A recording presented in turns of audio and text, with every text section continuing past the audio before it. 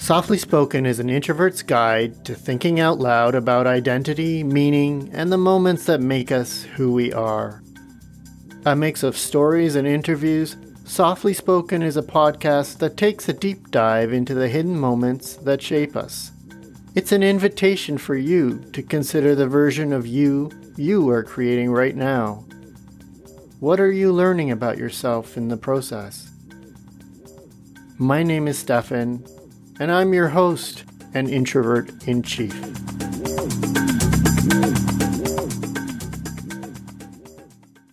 If you had to describe yourself, how would you describe yourself?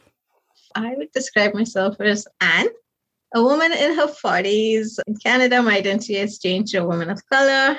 I didn't go by that identity before. A very happy and proud mother of 2, a mental health professional, a friend, and a daughter. I'd like to do a bit of a chronological journey to get a sense of how you got to be who you are today as Anne, the kind, empathetic, beautiful person that you are. I've always assumed you were from India, but I think it's a little bit more complicated than that. Maybe you can share with us some history around where you started life and where life took you in your childhood. For sure. And you're right in that. Yeah. So I am East Indian. So I was born to East Indian parents, but I was born in Zambia in a town called Chingola. I'm the second. My parents are teachers and they worked there. Moved to Nigeria when I was around 5. Again, worked with my parents there. Was there till around 10 or 11. My dad passed in Nigeria and hence my mother decided to go back to India. Finished the rest of my school education there, did university there, got married there, had my children there, and then moved to Canada 8 years ago. You were in Zambia until the age of 5. Mm-hmm. Do you have any memories of that period of your life? I do remember basically going to a convent run by white nuns, being among brown, black, and white kids, having a very safe and happy childhood. My dad was pretty much my whole world at that point of life. My mom was a symbol of kindness, a very soft-spoken woman. I have an elder brother, my sibling. Yeah, so it brings up very calm and peaceful memories, I should say. Did you have a sense at that time that you were different, or did you feel like you belonged and this was just the way the world was? Yeah, and that's a very good question, Stefan. I don't know whether it was the experiences or just me being very young in age. I don't remember feeling any different. But when I moved to Nigeria when I was a little older, I faintly remember differences as in realizing that I was different and different in a way that people thought of it as kind of better. Again, at that age, I didn't understand what that meant. For example, I remember in school, like in elementary school, girls in my class would be like, oh, your hair is so soft, and they would admire my hair. So Nigeria, any person who's lighter skinned or people from other countries are called Oyibo, so which means white person. So they would refer to us as Oyibo as my parents or ourselves like in public places. Again, not in a derogatory way or anything, just like a sign of description. So that brought that color difference in my mind. But again, not in a bad way, but I think there was a subtle feeling of I'm seen as something better for what reason I did not understand at that age. So you were in Nigeria between the ages of 5 and 10. And then you mentioned that your father passed away in Nigeria. That's such a pivotal time in a child's development. How do you feel like that impacted you at the time? The impact was over time, Stephen. It was his first heart attack and he passed all of a sudden. So our whole world changed overnight. Now I know as a counselor, as a social worker, that grief process as a child was over time. Because I would always have the same dreams of my father coming back. I was always questioning where he was, what death meant. And then there was this transition of then being in India all of a sudden, and my mother having this new identity of a widow, which was seen as something very symbolic in our culture at that time. I don't think it's changed much, but it's definitely better right now. So a lot of meaning was attached to that. Now, I'm the daughter of a widow, which means, again, my mother never remarried. Her whole focus was on the education of my brother and myself. So there was this constant awareness of I should live within the social norms society places on a woman, and I should in no capacity defame my mother. That was always behind my mind, which led to good things. I made sure I get my education. I didn't get into trouble in any capacity, all those kind of things. But at the same time, I think it was very restrictive when I lived back. As you moved back to India, did you feel like India was home or was Nigeria home? Like where did you feel most comfortable? Dad used to take us back home for vacation to India. So I still today feel like I kind of have a romantic relationship with India. It brings up very good memories for me. So I was happy to be there. But as I grew up, what I started to realize these ideas about being a widow and how they would see my mother as someone inauspicious. So those things hurt me as a child. And that kind of felt like you're not good enough or there's something lacking for something that's not even your fault. You felt like you weren't good enough, or did you feel like your mother was carrying some stigma? Yeah, like society would see you as a child being reared by a widow. So how good has she brought you up? Right, okay. There was this always, again, no one said that to me directly, Stefan, but there was this subtle thing always. You're in India, you're becoming a young woman. What were your dreams when you were a young person? So what I dreamt for myself is always to become a lawyer because my dad actually comes from a family of lawyers. So his father was a judge, his brothers were lawyers. My dad didn't end up becoming a lawyer. He was a pilot for the Indian Air Force, and then he went into teaching. So he always dreamt of making me a lawyer. He would say, you talk so well, you would be a good lawyer. So that was my dream. But later on, I realized as I grew older, that was not who I wanted to become. What was it that struck you about being a lawyer that you were like, maybe this isn't really the thing for me? Yeah, I guess I felt that you had to really challenge people in a very rough and tough way. Maybe I got that idea from the movies I saw. I don't know, but I just felt that I wouldn't fit in that box very well. But I guess the line of work that I've chosen is kind of similar, right? Speaking up for people, supporting people, ensuring people's lives get better. Apart from that, personally, I always saw myself as getting married, again, just because of social norms. And I was very conscious about the age by which I would get married, because once you're in your 20s, there's a lot of social pressure that, oh, why aren't you still married? So you dreamt of being a lawyer, but then that changed. Now you're a mental health worker. When did that dream start to appear on the horizon as a path that you did want to follow? I actually wanted to become a journalist. There wasn't much push for that at that time. So I wanted to do my BA English literature. I was said not a good choice. So then I chose a bachelor's in economics. And I did not enjoy that degree at all, but I got it done. And that's when towards the end of my bachelor's is when I recognized way back in India at that time that there is a profession called social work. And it was within the same university that I went. And that is when that path started. If I look back in my years of classroom education, that was the best time of my life. Okay, so you worked as a social worker in India. For how long did you do that? I finished my master's and then I was engaged towards the second year, towards the end. So, and then I had to get married. At that time, there was no support to work in my marital home. It was against the family norms for a woman to work. So I had to just graduate and become a full-time fledged household wife, I guess, a housewife in an extended family. So I did not work initially. Were you upset about that? Were you like, no, this is just normal. This is just what's expected. Like, how did you make sense of that? I don't know whether it's my personality. My core values have been go with the flow, lead with compassion, try to understand where people are coming from. I might have done it a little bit too much in some phases of my life. So at that time, yeah, it was definitely not my choice. It was a bit disappointing, but at the same time, being an optimist and always believing in people, I felt like, okay, I have to make this work. And for me, getting married, it was just not about me culturally, right? It was also about making sure my mother is proud of the way I live my life. Was this arranged marriage? Yeah, my partner was known to my family just for a very brief while. And then they wanted to marry me. And then they didn't approach me. No, he approached my brother because my brother was his friend.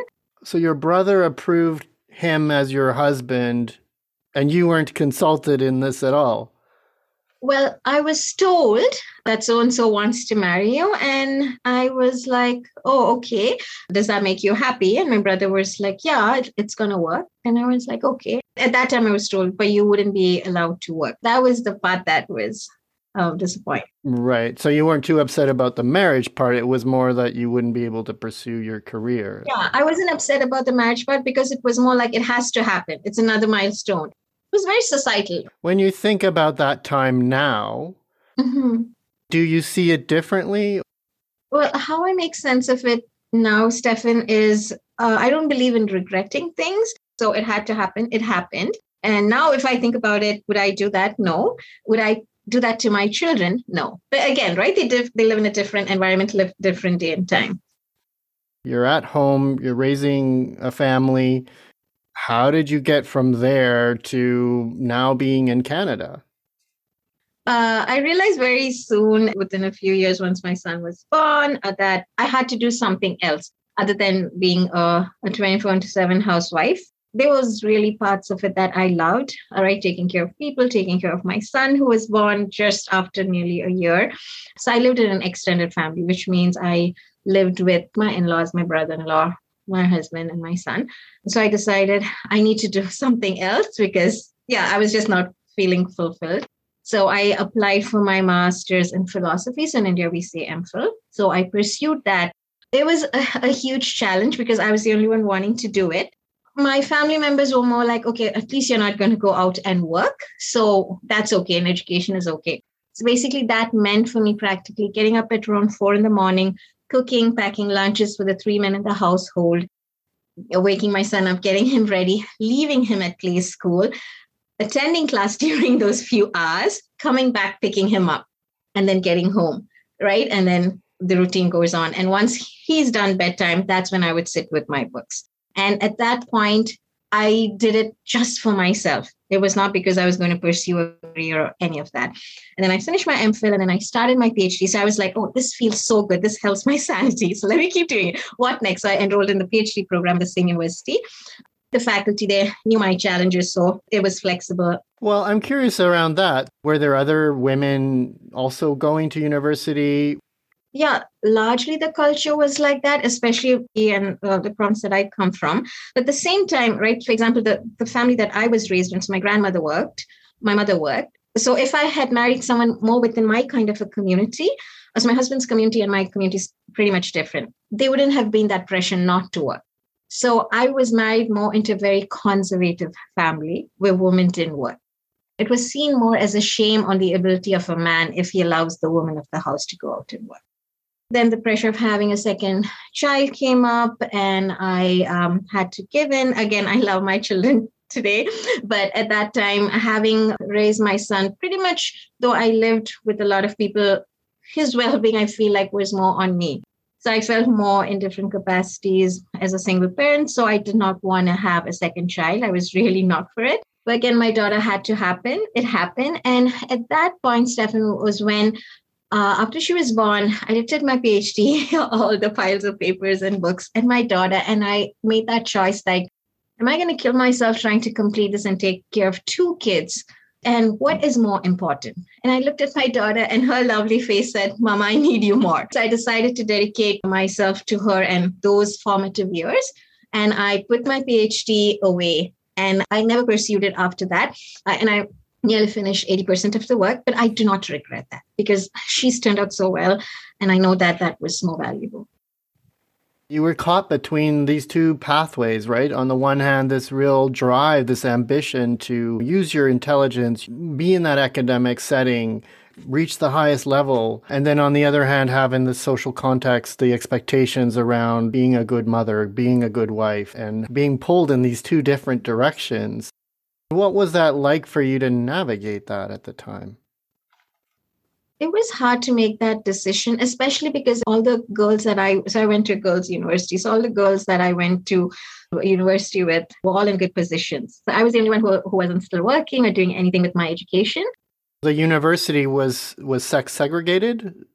Absolutely. So I went to co-ed schools, but the university that I went to was always one. And was that a conscious decision you made?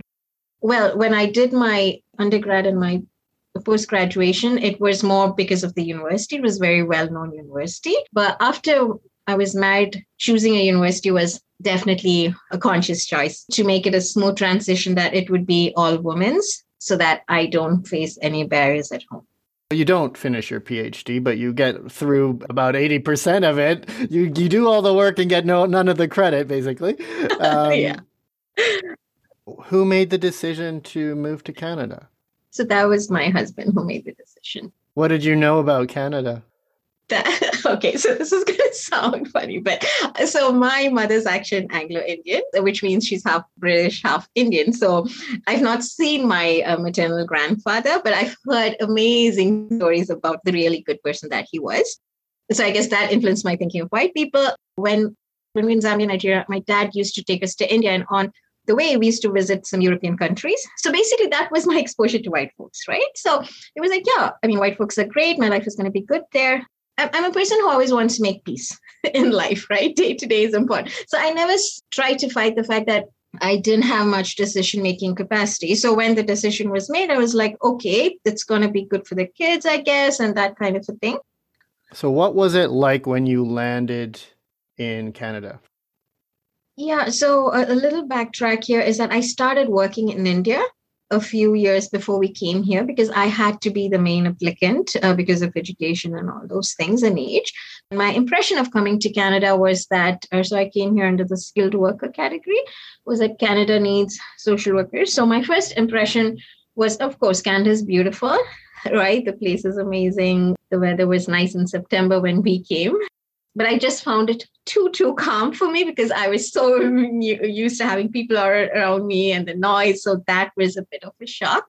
And I guess the biggest shock was the systemic racism, to put it in very simple words, right? Because I came here thinking that I'm going to get a job because I've immigrated by providing all documentation of me being at work, for all my education, but that was not the reality. You've got a pretty good resume, you've got skills, you're putting out your resume. And what kind of feedback are you getting from the people that you're applying to? Zero feedback. At the max, it would be an email. Thank you. We will let you know if we need you. There was one Indian family that we got to know here. They told me, and just enter the workforce. So I started working in a fast food, which was the closest to my house because I didn't drive at that time. From there, I started also working in a seniors home.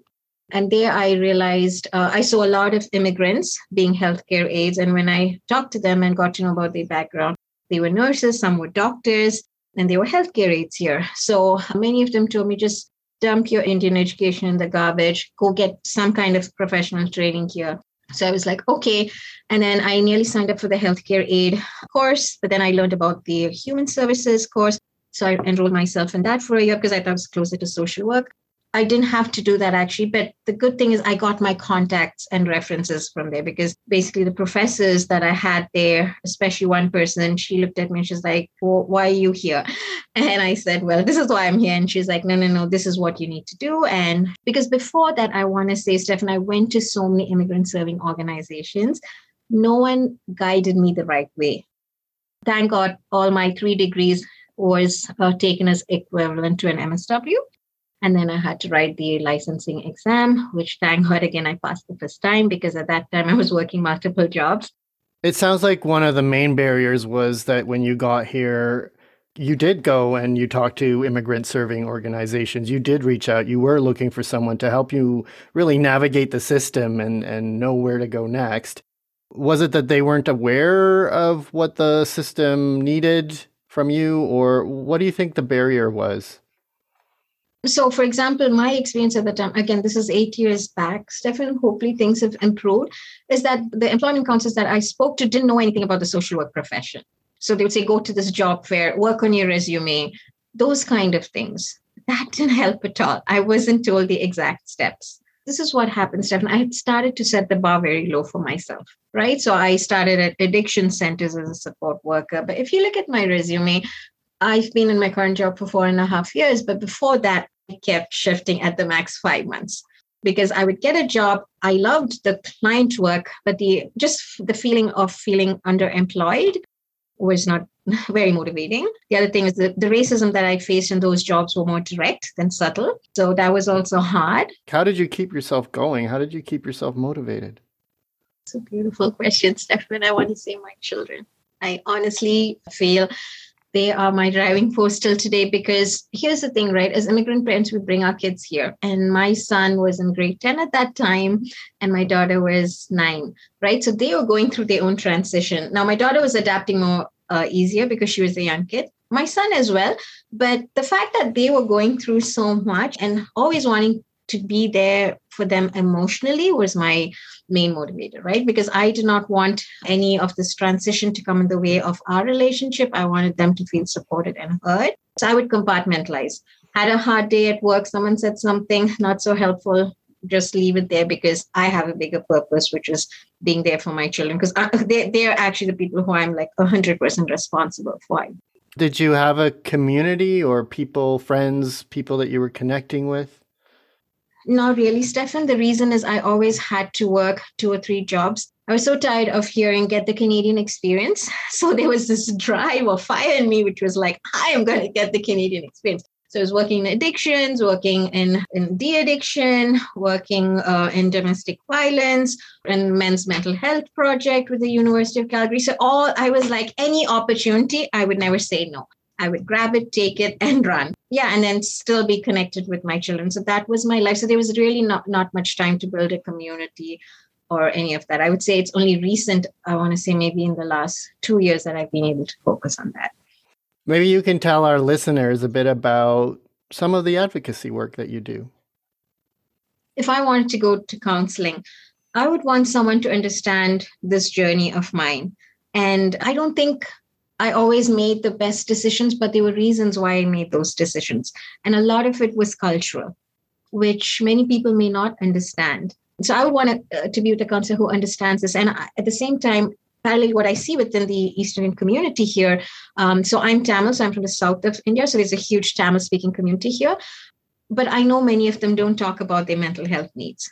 And I know that there's so much going on within these families just because of the process of immigration and then children, adjusting more into the Canadian culture, parents holding on to their culture, and so many things, right? And I always wonder, like, who do these people talk to?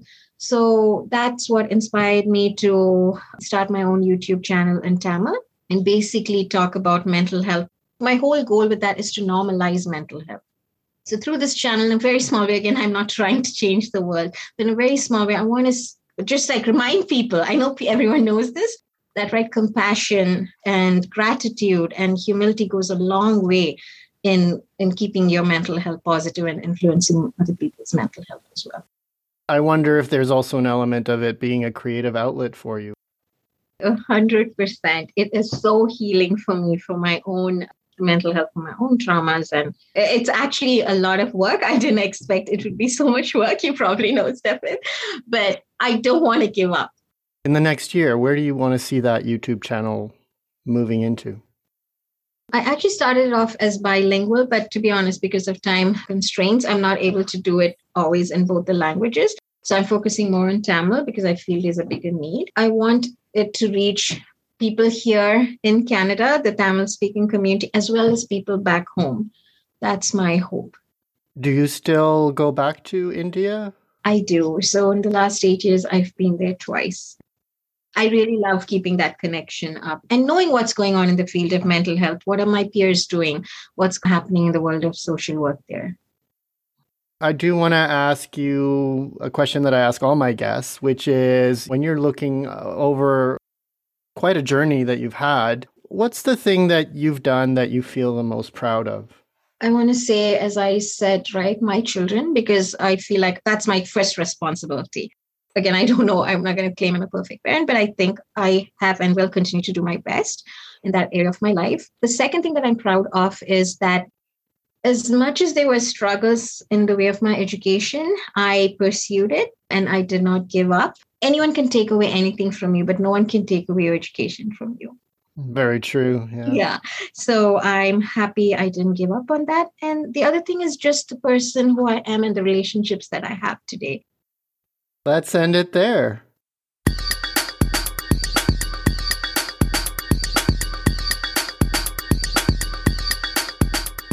Softly Spoken is a Tilted Windmills production. It was hosted and produced by Stefan de Villiers. If you enjoyed listening to this episode and you'd like to help support us, please share it with others, post it on social media, or leave us a rating or review. Thanks again, and see you next time.